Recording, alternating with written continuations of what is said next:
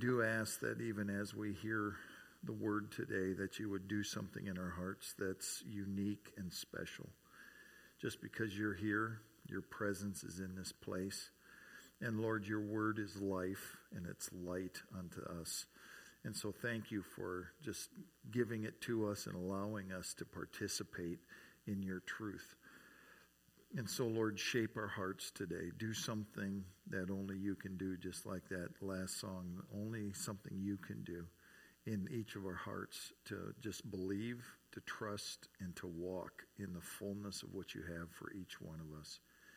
In Jesus' strong name.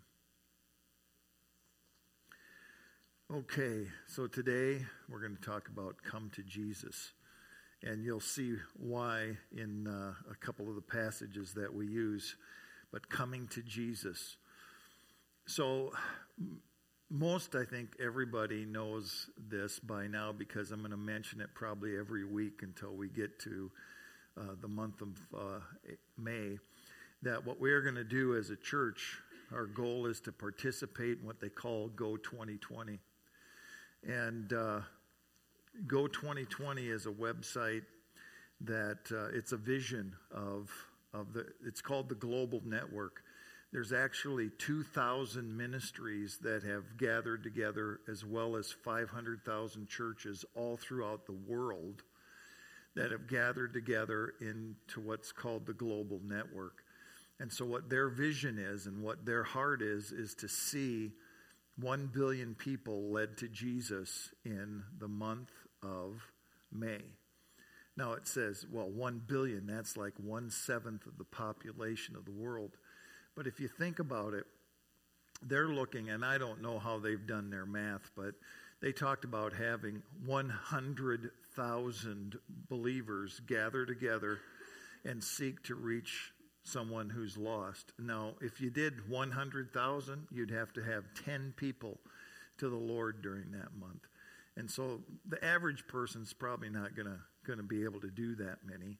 But you never know, because once we open ourselves to God and we just say, here we go, God, I'm going to move ahead and I'm going to step out and I'm going to believe for you to do things. And we're going to be praying and believing and asking God to move. We're going to actually, during the month of April, we're going to try to get a calendar up, and we'll probably start handing that out next week. Try to get every single person in our congregation praying and fasting so that we cover the whole month. You'd take 1 or 2 days and you'll say, I'll fast and I'm going to pray for souls. I'm going to pray for people to come to the Lord. I'm going to pray for breakthrough in the lives of people. And so that we'll be able to do that. And if you come to the training that we're going to have in April, I'll talk about that at the end of the sermon. If you come to that training, you'll have a list of 100 people that you can pray for some of them to come to know the Lord. And then as we reach out to them and seek to help them come to know Jesus, then that will be a wonderful thing. But just think, if you had 200,000 people, they'd only have to lead 5 people to the Lord. And then if you had, 3, it just lessens it and lessens it and lessens it. So hopefully more people will respond than just 100 million, even though that seems to be a lot of people. But if you have 500,000 churches, 100 million is not that many people. So what my heart is that every one of us would learn and go through the training that we're going to do in April and just seek to reach out and see what the Lord would do to have somebody won to the Lord and help them to come to Jesus. And so why this is important is because I think it's in the heart of God. It's in God's heart. God desires for people to come to know him. God desires. He sent Jesus so that he could reconcile us to himself. So the word reconcile means that, first of all, that we're at odds with God. And sin in our lives has caused us to be at odds with God. But reconciliation means to restore a relationship that was in an adversarial kind of way. There needs to be a restoring. But everything starts in the heart of God. We have to think of who God is. We have to think of his heart. We have to think of his love. We have to think of his purpose. And I just have a couple scriptures, you know how I am. It's going to be in the scripture if I'm going to talk about it, because I just don't want to talk about anything else. I guess if I'm preaching the word, it has to be the word of God. So you see tons of scripture every sermon I ever do, because I think it's important for us to let the word of God shape our thinking, shape our hearts, and really to capture the focus of what God wants to communicate. And so out of this, everything starts in the heart of God. So the first thing I want to say about that is God loves every single person in the world. Every single person, even the most wicked, evil, terrible, rotten, nasty person that you can think of, God loves that person. And it's his heart and his desire for them to come to know the Lord. And so Peter's dealing with some people who were mocking the idea of that Jesus was going to come again, that he's going to come again and he's going to bring judgment, and there's going to be a resurrection from the dead.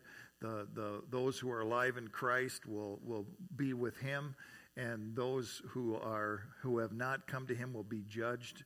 And so they were mocking this thing. But here's what Peter says: but do not let this one fact escape your notice, beloved, that with the Lord 1 day is like 1,000 years, and 1,000 years like 1 day. And the Lord is not slow about his promise, as some count slowness, but he's patient towards you, not wishing for any to perish, but for all to come to repentance. So here we get a glimpse of the heart of God. Why isn't Jesus back yet? Because they've been saying, Jesus said, hey, I'm going to come quickly. Is 2,000 years quickly? But here it shows us a glimpse of the heart of God, that he wants as many people as possible to respond to him. And, when it talks about the things that are going to happen, there's going to be, there's a thing where it talks about a falling away, but there's going to be a massive revival where God is going to bring this world to himself, so that when he comes back, there are going to be people from every tribe, every tongue, every language, every people group. It says it in the book of Revelation, so we know it's true. We know it's going to happen. We know it's going to take place. Every single people group, every single ethne is what they're called. So that's people group that are gathered together by language and all those things. So he's going to do it. And the reason that he hasn't come is because he wants people to repent and be saved and come into a relationship with him, because he has such an everlasting love. It all begins with the heart of God. And God's heart is for people. And so God's vision is huge. His vision is the whole world. He tells us to go into all the world and to preach the gospel to everyone, to all creation, to speak forth the truth of the gospel. And here's what he says in Matthew 28:18-20. And Jesus came up and he spoke to his disciples, saying, all authority has been given to me in heaven and on earth.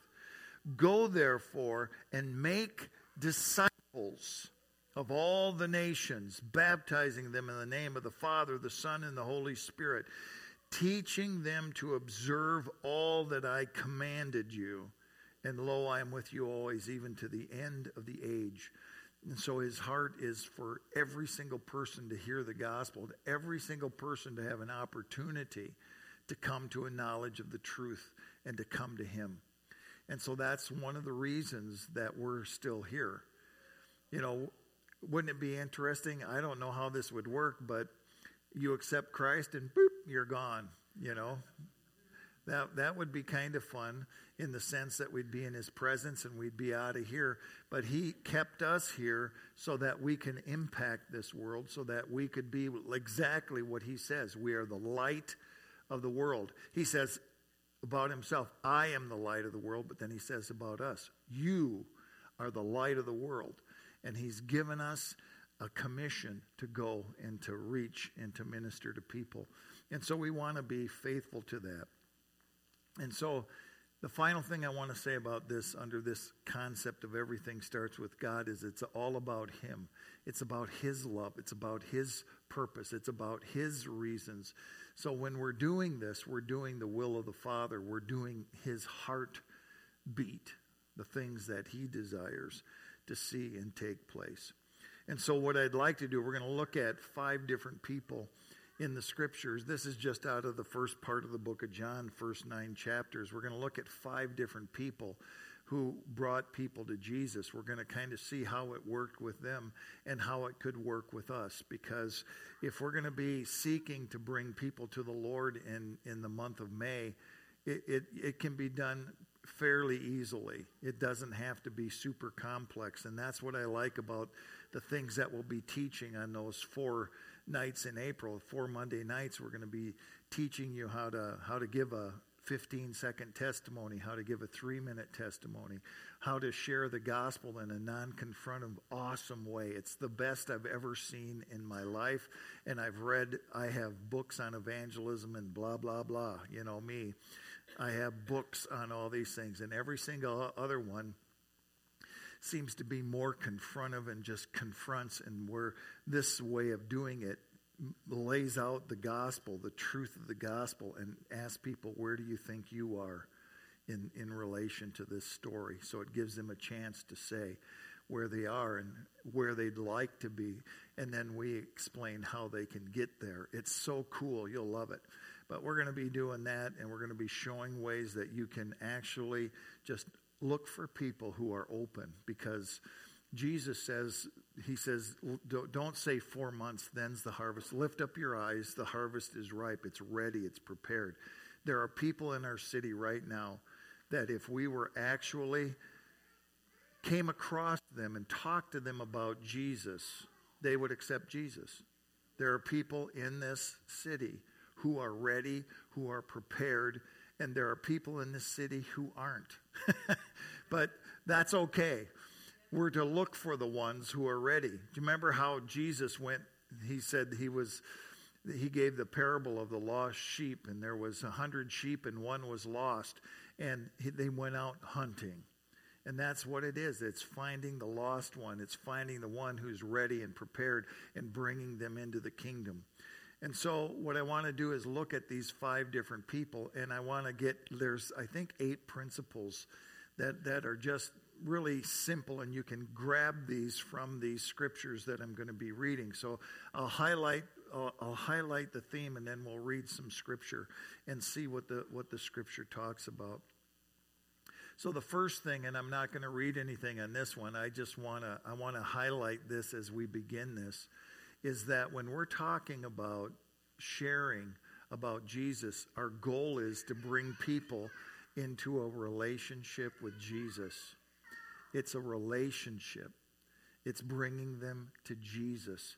It's not believe my doctrine, believe all this, the things that we can get so easily caught up with it.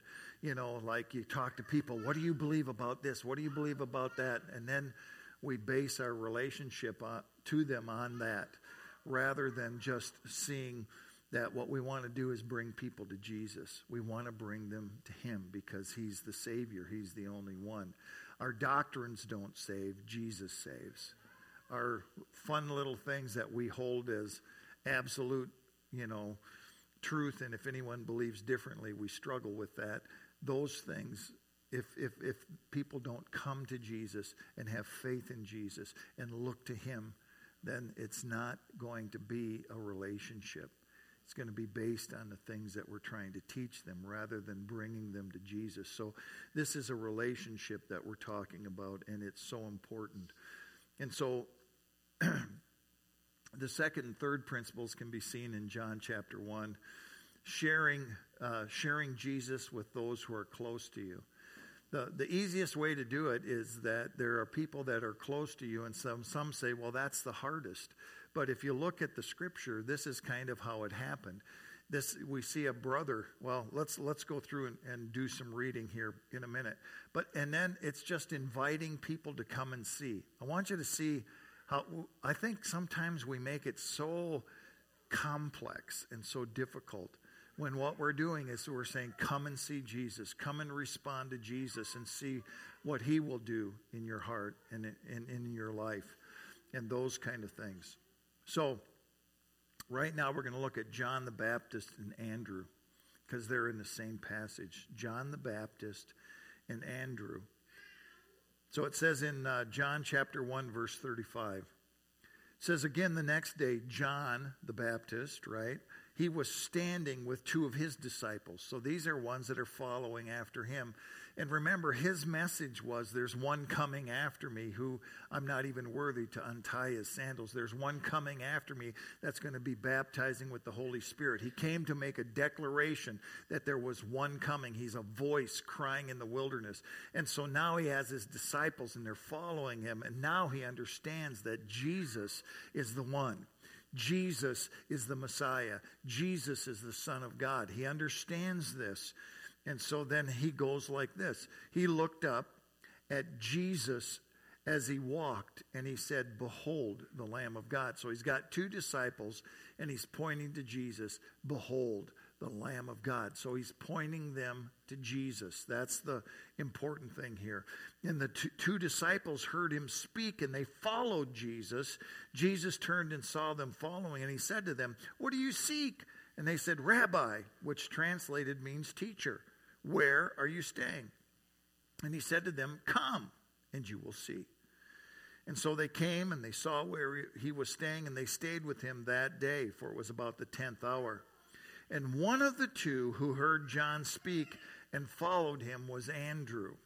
So one of them was Andrew, Simon Peter's brother. Oh boy, we got to get people to watch our little kids. Oh, Jesus. They tried already? Oh, no. Well, we'll have to lock them in. Just kidding. Yeah, it's that age.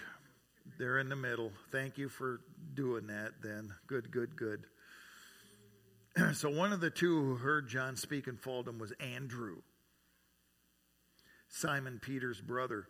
And he found first, I kind of like this. He says he found first. He said, I went, I saw Jesus, I spent the night with him, I heard him, I know who he is, and I'm going to tell my brother. So the first thing he did, it says he went first to his own brother Simon and said to him, we have found the Messiah, which translated means Christ.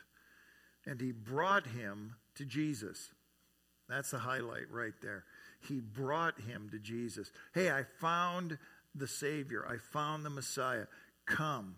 And he brings him to Jesus. And that's what we're really doing, is seeking to just bring people to Jesus, because he'll do a work in their heart.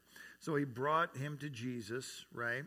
And Jesus looked at him and said, you are Simon the son of John, and you shall be called Cephas, which is translated Peter. So we see that he goes right to his brother, one who is close to him. And so then Philip and Nathanael. So Philip then, it says the next day, Jesus purposed to go in Galilee, and he found Philip. And Jesus said to him, follow me. So he's saying, you follow me. And now Philip was from Bethsaida, the city of Andrew and Peter. Philip found Nathanael and said to him, we have found him of whom Moses in the law and also the prophets wrote, Jesus of Nazareth, the son of Joseph. And Nathanael said to him, can any good thing come out of Nazareth? And Philip said to him, come and see. Just come and see.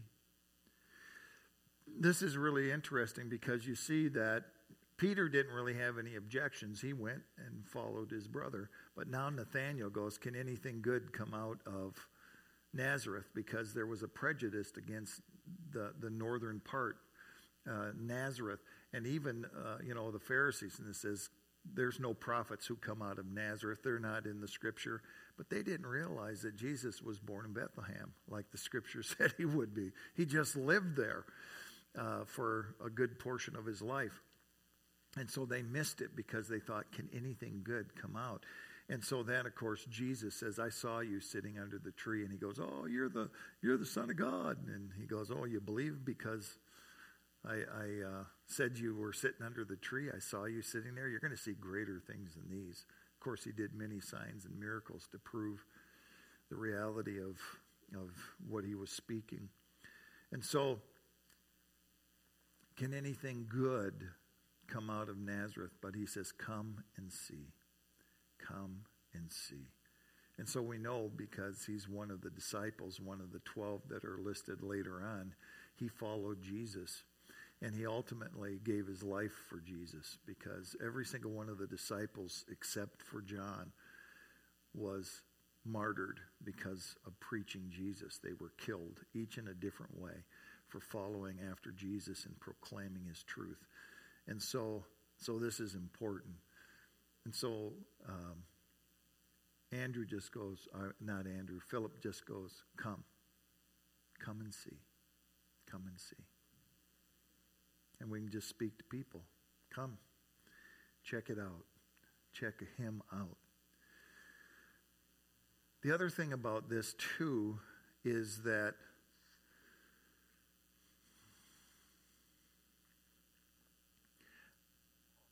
sometimes I think, and maybe you do too, people need more information than they truly need to get saved. They need to know all this information. They need to be taught for weeks and months and all these kind of things. But what you see is what's so interesting is that when they go into all the world, what they do is they begin to go and they begin to preach, and people believe. It says every day people were being added to the church, day by day, as many as the Lord would save. And so there's this idea that I've always had, well, I got to teach them everything so that they have something to put their faith in. But what's so interesting is that the preaching of the gospel, the proclaiming of what Jesus has done and what he's made available to us, is enough for a person to begin to have a relationship with Jesus. They can preach. You can preach one time and a person can hear it and get saved, because it's the Spirit of God working in their heart. It's not having all this increased knowledge. So the fourth thing is that people begin a relationship with Jesus by believing our witness. And then they grow in their relationship. They'll experience what Jesus is doing in their life, and they'll believe because of him working in them. But it's always, there's a messenger that speaks. There's a messenger that proclaims, and people respond to that. And so we're going to go, and you know the story of the woman at the well. I've even preached on it a couple times recently and mentioned it. But remember, Jesus begins to speak to the woman, and then what happens is that he says, go tell your husband. And she goes, I perceive you're a prophet, because, I don't have a husband. And he tells her all this stuff. Yeah, you're a prophet. You're a prophet. And so her heart was changed. And so then what happened is she immediately went and told the people of her village, and she said this. It says, so the woman left her water pot, and she went into the city and said to the men, come see a man who told me all things that I have done. This is not the Christ, is it? And it says they all went out of the city and they were coming to him. So here's one. This is the same day. She left her water pot. Jesus talks to her, touches her heart, and instantly she goes and she begins to talk about Jesus. Instantly. And the people are amazed because he told her all the things that she had done. Obviously, the conversation that we have here in the scripture is just a portion of it. It's always that way. You can't put in everything that Jesus said or did. You know he said other things. And you know when he taught other things. Not just, he didn't, here's crowds following him all day and he teaches 10 parables. Well, that only lasts for about half an hour. So guess what? He's teaching them more things. But these are the things that they're showing us and helping us to see. So he's speaking to this woman. He's showing her more things than are revealed here. And she says, come and see. That's so cool. She says, come see a man.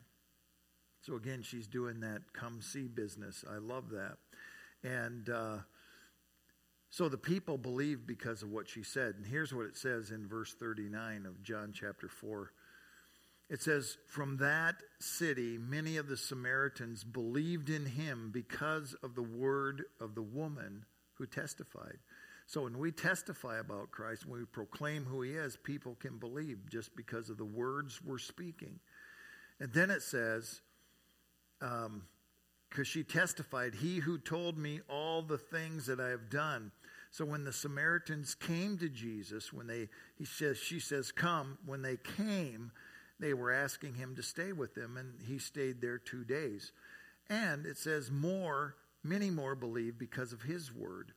And they were saying to the woman, "It's no longer because of what you said that we believe, for we have heard ourselves, and we know that this one is indeed the Savior of the world." And so when people come to Jesus, they're going to many times come not understanding who he is, not understanding the fullness of it, but what they'll do is they'll grow. And as they come to Jesus and he begins to work in their life, then what's going to happen is they're going to believe because of what he's doing in their lives. And so they'll deepen their relationship with Jesus. So the gospel message then is the fifth point, that the gospel is the Lord's message and people must hear it. Now I hear this all the time. There's always this stuff that people do, even ones, I teach. I teach classes and stuff, and I even have students in my classes. And they always say something like this: "I'll show people that I'm a believer by my works, by what I do. They'll see my life and they'll know." Well, they don't know the gospel by looking at our lives. They might know the result of the gospel. If someone comes up to me and says, "Terry, you're the nicest guy I know, and I just can't believe you. You're just so wonderful." Why? Well, then they're looking at me and they're thinking I'm nice. And so you know what? If anyone ever compliments me like that, I said, you know what? The reason, I don't just say, "get out of here." I go, the reason is because I accepted Jesus. I said, I used to be an angry person. I'd punch you in the head if I didn't agree with you. I'd scream and yell at you. I'd go insane on you. He says, but Jesus came into my life and changed me. And they go, "Oh, I can't believe that you used to be that way." I said, well, you can believe it. I said, the reason I'm the way I am is because of Jesus. So I always give a testimony to the Lord because I know my life, the way it was headed before I came to him, was destruction. It was death. My prior life, what I did before I came to Jesus, I sniffed paint, I took drugs, I sold drugs, I stole, I was, I drank, and I'd probably be like my dad, who was an alcoholic for most of his life till he came to the Lord. And when I drank till I passed out or puked. My 2 P's, pass out or puke. That's the way it goes. And so that was my life. So can you see where that would go if I just kept living that life, living in that? But then I came to Jesus and he touched my heart. He changed my life. He totally transformed me. He began to heal me and bring me life. And so now I have a testimony. There's a testimony that we can speak, and there's the gospel. And here's what Paul says about it. This is so important for us to understand that we have a message to speak. We can't just say, "Oh, people will look at my life. They'll think you're nice," but they're not going to know about Jesus. They're not going to know about him unless you tell them. And here's what Paul says: "I'm not ashamed of the gospel, for it's the power of God for salvation to everyone who believes, to the Jew first and also to the Greek." In other words, he's saying everyone in the world comes by the same route, by faith. We have to have faith, and we have to proclaim the gospel so that they know it. It says, "For in it the righteousness of God is revealed from faith to faith, as it is written, but the righteous man shall live by faith." And so what's the gospel? The gospel is speaking about what Jesus did, how God sent his son, and how Jesus came and he lived as the Son of God. He was God himself. He came down and he lived a perfect life, and he went into the tomb and he rose again from the dead because death could not hold him, because he was sin-free. And if we believe on him and trust in him, he'll forgive us of our sins. He'll restore us into a relationship with God and help us to grow into the people he actually created us to be. And that's the gospel in a super nutshell. Boom. You give that gospel, and it's believing that. What does it say? It says that if we believe, if we confess with our mouth, if we believe in our heart that God raised him from the dead and confess with our mouth, I'm getting it messed up. I'm going to go to Romans because I want to say it right. Don't want to butcher the word too much. I got to get it right. All right, here's what it says.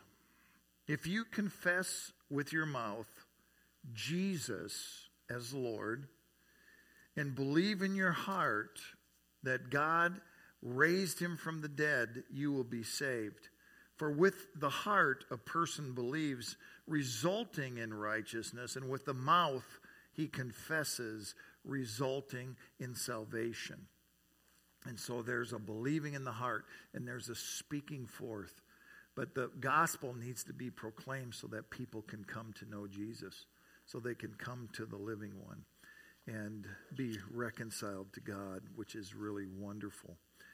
And so these ones then, this woman began to teach, and then they, because they followed Jesus and they listened to Jesus, they said, we have heard for ourselves and know that this one is the Savior of the world.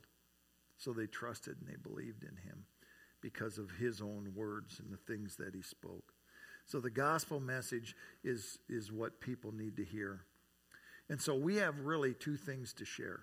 We have two things that every single one of us can share. If we know the gospel, we can share that.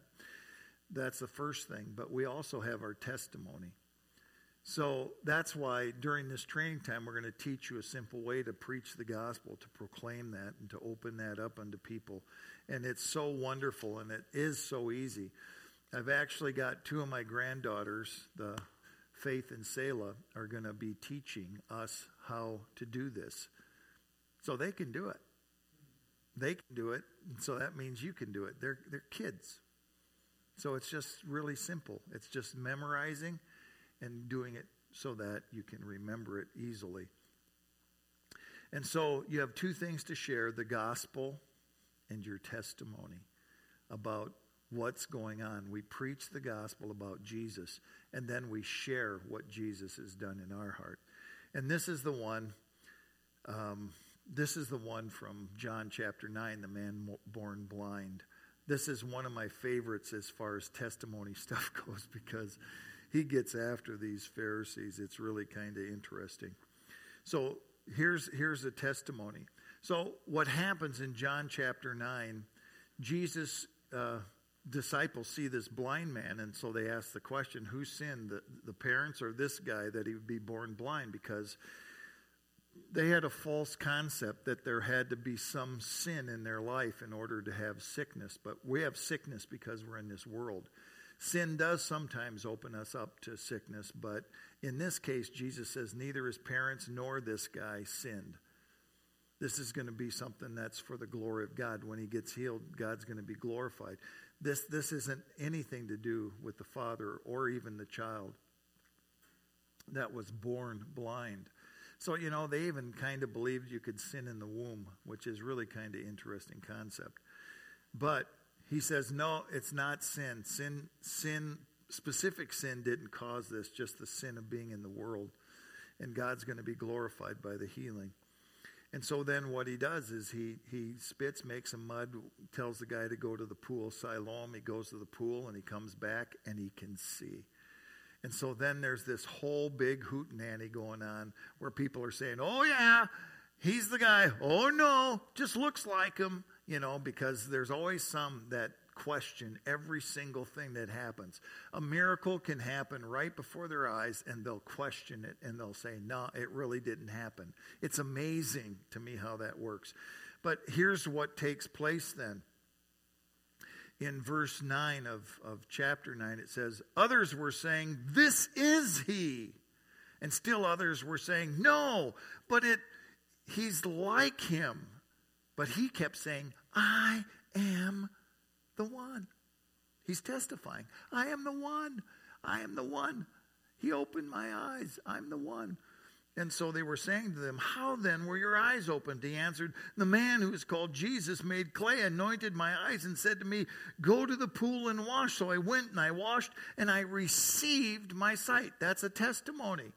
That's exactly how it happened. Jesus came, anointed him, put the mud on his eyes, said, go to the pool. And he said, when I did, that's all a testimony is saying what Jesus has done in your life. Every single one of us, if we've come to the Lord, he's done something in our heart, and we have something to share, something of reality, where Jesus makes something different. And that's what we can testify about. That's what we can speak about. And then, this is what I love too.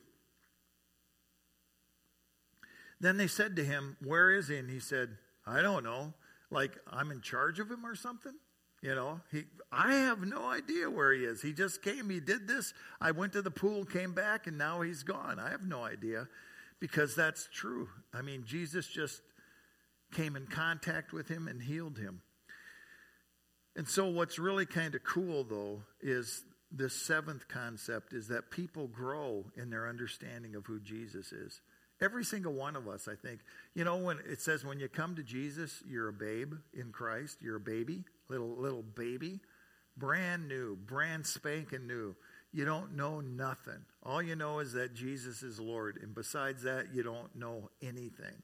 You really don't know the depths of the Scripture unless you were raised in church or something and you heard Scripture over and over and then you came to Christ. But a lot of people have never heard the message, and when they hear the message, they respond. And they come to Jesus and they get saved. And they grow in their understanding. We're going to see this in the last three scriptures that we're going to go through. So in John chapter 9 then, verses 13 through 17, here's what it says. So they brought to the Pharisee the man who was formerly blind. Now it was the Sabbath day when Jesus had made the clay and opened his eyes. And then the Pharisees also were asking him again how he received his sight. And he said to them, he applied clay to my eyes, and I washed, and I see. Again, here's his testimony. He's just saying what Jesus did. Therefore, some of the Pharisees were saying, this man is not from God, because he does not keep the Sabbath. But others were saying, how can a man who is a sinner perform such signs? And there was a division among them. You see this? This happens over and over again. The other people that were there were arguing. No, it can't be him. He just looks like him. There can't be miracles. And now he's with the leaders, and some of them are saying, no, he's a sinner. And the others are going, how can he be? No one does this. This doesn't happen. How can he open the eyes of a blind man? And it says, so they went up to the blind man again, and he says, what do you say about him since he opened your eyes? And he said, he is a prophet. So here's his understanding. At first, he has no idea who Jesus is, but now after some questioning, he begins to proclaim he's a prophet. He's one of the prophets because he did a miracle. He did an incredible thing. He's a man of God. And so he has this idea and this concept. And so that's what he was proclaiming. And now I want to say the eighth point, and then we'll see how he grew in his understanding too. The eighth thing I want to say about this concept is we don't have to know everything just to share. We need to just share what we know. You can't answer everybody's questions. God won't even answer all my questions. I have questions for him. I'm sure you do too. Why does this happen? Why does that happen? What's going on? Why did this take place? Why? He doesn't answer a lot of those questions. He just wants us to believe and trust in him, and he'll move in our life. So we don't have to know everything. We just need to share what we know. That's all we can do. To be a faithful witness is to share what you know. Proclaim that. And as you grow, you can share more. It's just the way it is. As you have more experience with Jesus, you have more testimonies. You know, I could sit here probably for hours and tell you testimony after testimony after testimony because I've known the Lord for 40 years.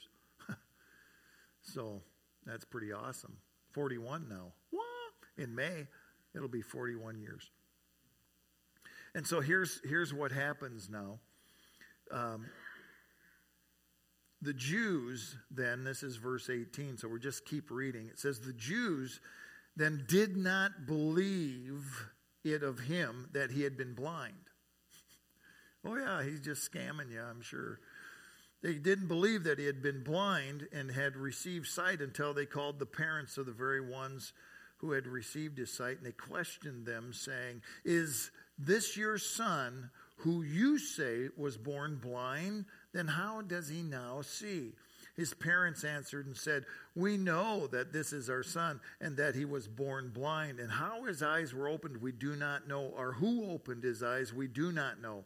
Ask him. He's of age. He will speak for himself. And of course, they're doing this because they're afraid. His parents said this because they were afraid of the Jews.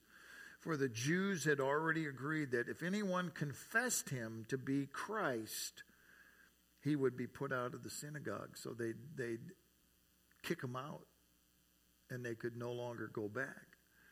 For this reason, the parents said, he's of age, ask him. Now we're going to see how this guy grows in his understanding of who Jesus is. So at first, he just responded. I have no idea what was in his mind. Can you? Can you ever imagine someone spitting, making mud, putting it on your eyes, and then telling you to go wash? I'd say, dude, I'm gonna smack you. Like, what are you putting this junk on my eyes for? You know, you just like, this is weird. But he listened, he obeyed, and then his eyes opened. And so then he goes, this guy must be a prophet. And so then Jesus says, verse 24, so a second time they called the man who had been blind and said to him, give glory to God. We know that this man is a sinner. And then he answered and he said, whether he is a sinner, I do not know. One thing I do know, that though I was blind, I see. See, he's only saying what he knows. He doesn't have a theology for Jesus. He doesn't have an understanding fully of who he is. But he goes, all I know is I once was blind, but now I see. That's why you don't have to know everything. You don't have to have all the answers. You testify what he's done. And it says, so they said to them, why did he do this to you? Or what did he do to you? How did he open your eyes? And he answered them, he says, I told you already, and you did not listen. Why? Do you want to hear it again? You don't want to become his disciples, do you? I love that answer. This is fun. I love this. He's going, hey, quit asking me this. You've already asked. And they reviled him and said, you are his disciple, but we're disciples of Moses. We know that God has spoken to Moses, but as for this man, we do not know where he is from. And here's the man again. He goes, the man answered and said, well, here's an amazing thing, that you do not know where he's from, and yet he opened my eyes. We know that God does not hear sinners, but if anyone is God-fearing and does his will, he hears him. Since the beginning of time, it has never been heard that anyone opened the eyes of a person born blind. If this man were not from God, he could do nothing. So now he's preaching. He's giving them some great theology that they should listen to. And they answered him, you were born entirely in sins. That's their concept, because he was born blind. He had to be a sinner. And he says, are you teaching us? So they put him out. Now Jesus finds him. And this is where he learns who Jesus is. Jesus heard that they had put him out, and finding him, he said, do you believe in the Son of Man? And he answered and he said, who is he, Lord, that I may believe in him? Jesus said to him, you have both seen him, and he is the one talking with you. He's saying, it's me. And he said, Lord, I believe. And he worshiped him. So here's what we have. Lord, I believe. Now he understands he's the Messiah. Now he understands he's the one, and he worships him, and he opens his heart even more. And isn't that what happens with people? They come to Jesus and they understand just a little bit of the gospel, but the more they see of him and the more they understand him, the more they get who he is. And so that's important. And it says, Lord, I believe. So, just to remind you, we're going to be doing Go 2020, and I want to encourage every single one of us to go through the training that's coming up. So we have some training.